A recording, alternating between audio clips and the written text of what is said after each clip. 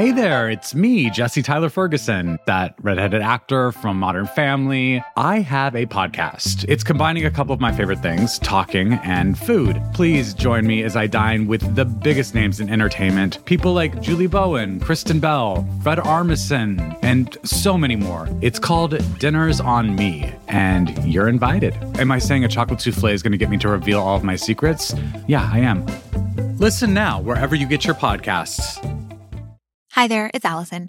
I'm out this week, but the Can He Do That team wanted to make sure that you didn't miss the Washington Post's coverage of breaking politics news. So here's a segment from the Post's daily news show, Post Reports. Post Reports publishes every weekday afternoon. So if you like what you hear, subscribe at postreports.com. Here's the news.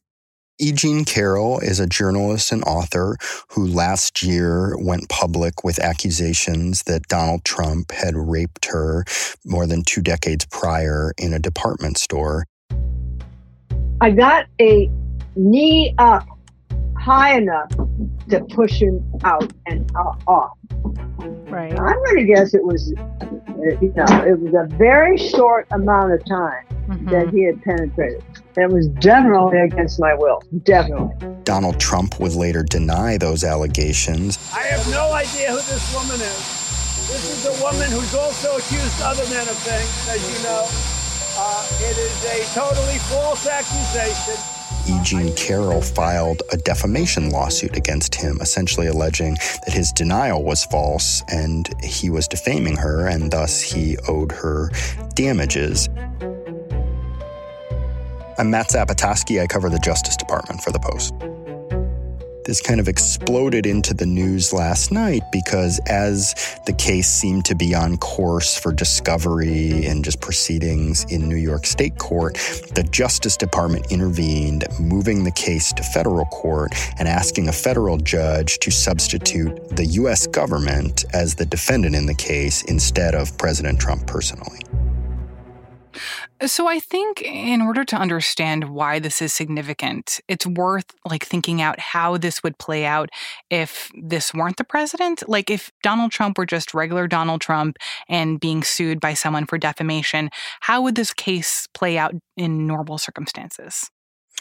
Well, I think that's a complicated question. If Donald Trump were not the president and he were just a businessman with no affiliation with the government, then this case would just proceed through state court. The Justice Department certainly wouldn't get involved in a defamation lawsuit involving a private citizen. If Donald Trump were not the president, but he worked for the government, you might see an action like this. The Justice Department does pretty routinely intervene in state lawsuits when they involve government employees to kind of take over them. But the fact that this is now going to be playing out in federal court rather than state court, why are some people concerned about that? Well, they're concerned for a couple reasons. One, the reason that the Justice Department is asking to move this to federal court and is asking to make the U.S., the government, the defendant, rather than President Trump, is they're saying he was acting in the scope of his job when he made these comments saying that what Jean Carroll describes did not happen. So people are sort of outraged, how is that on the job conduct? Why should Justice Department lawyers be getting involved? What, at the end of the day, is a dispute between two people about what happened 2 decades ago? How does that implicate on the job conduct? The Justice Department argues, well, court precedent says it does. Basically, if you're a federal employee, almost anything you say or do while on the job can count as on-the-job conduct. So we have to intervene here. The Attorney General actually just spoke at a press conference and said, look, the case law is very clear.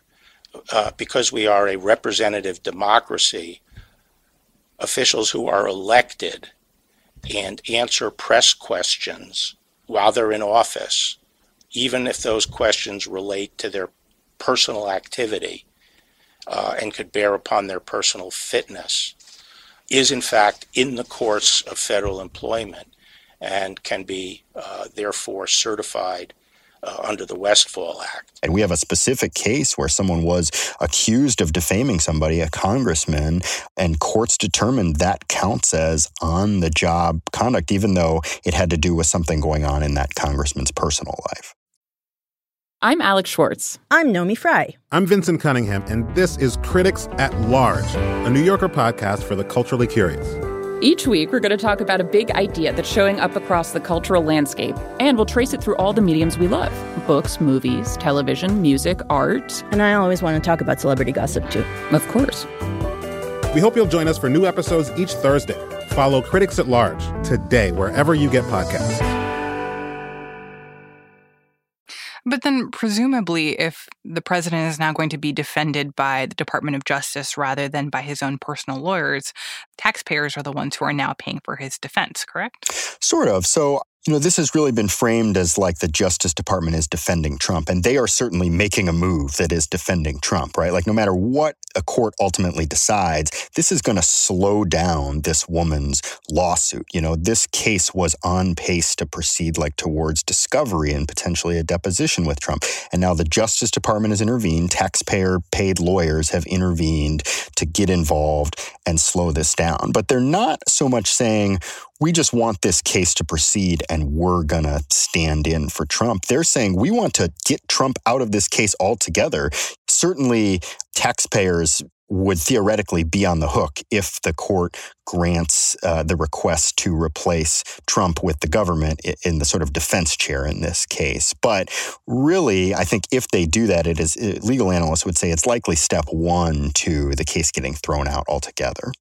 So if this lawsuit was filed last year, why is it that now the Department of Justice is stepping in and trying to change the venue and change the representation? That's a great question. And I think legal analysts we talk to say that's kind of the most suspicious part of this. Typically, when the Justice Department intervenes in cases where federal employees get sued in state courts, they do like right away when the issue is brought to their attention. And this case has been going on for nearly a year now. So what happened last month is that a state court kind of greenlit this to go forward, and E. Jean Carroll's side was pressing for a DNA sample from Trump to compare to some clothing that E. Jean Carroll says she was wearing during this encounter 2 decades ago. They were also pressing to depose Trump, to interview him under oath. That all seemed to be on course, and then the Justice Department stepped in. Her side says, of course, look, this is just a bid for delay. And, no matter what a court ultimately decides, you are going to delay this lawsuit. The Justice Department's position seems to be, look, we just got a memo from the White House and acted on that. And that's how this normally works. But the timing, legal analysts tell us, is quite suspicious because the lawsuit has been going on and it's been so publicized and contested for so long. Well, it's interesting because even though this is a defamation lawsuit, and basically the central question is whether or not the president was wrong in calling her a liar, that to get to that question, you sort of have to investigate these original allegations. And in some ways, it seems like either intentionally or unintentionally, this is a way to kind of to vet those original allegations in a very public way. Yeah, absolutely. So her side is pressing to depose him. So he'll be, if this were to have been able to proceed, then he would have potentially been forced to answer questions about this. You would have the DNA comparison that I mentioned, and theoretically his side could depose her too. So even though this is really about whether the president defamed her, to get at that question, you kind of have to investigate the substance of what happened 2 decades ago, which is difficult, but they were going to try to do that. So what is going to happen next in this case? So I think what will happen next is a federal court will either decide, yes, you can substitute in the U.S. government, or no, you can't. In that instance, maybe it goes back to state court. I'm not exactly sure what would happen after that. It could ultimately kill Jean Carroll's lawsuit. But even if it doesn't, it's going to slow it down, which is, sort of a win for Donald Trump. This Justice Department has taken a sort of remarkably broad view of the president's powers, and they have sought to intervene in a lot of cases where the president is under scrutiny. I think one of the most notable examples is this series of, President Trump has filed a series of personal lawsuits trying to prevent people from getting access to his personal financial information, and the Justice Department has intervened on his side in some of those cases. This Justice Department seems to hold this view of a very strong executive who shouldn't be bothered by congressional investigations and state investigations and private lawsuits, and they have shown a willingness to throw their muscle behind that view.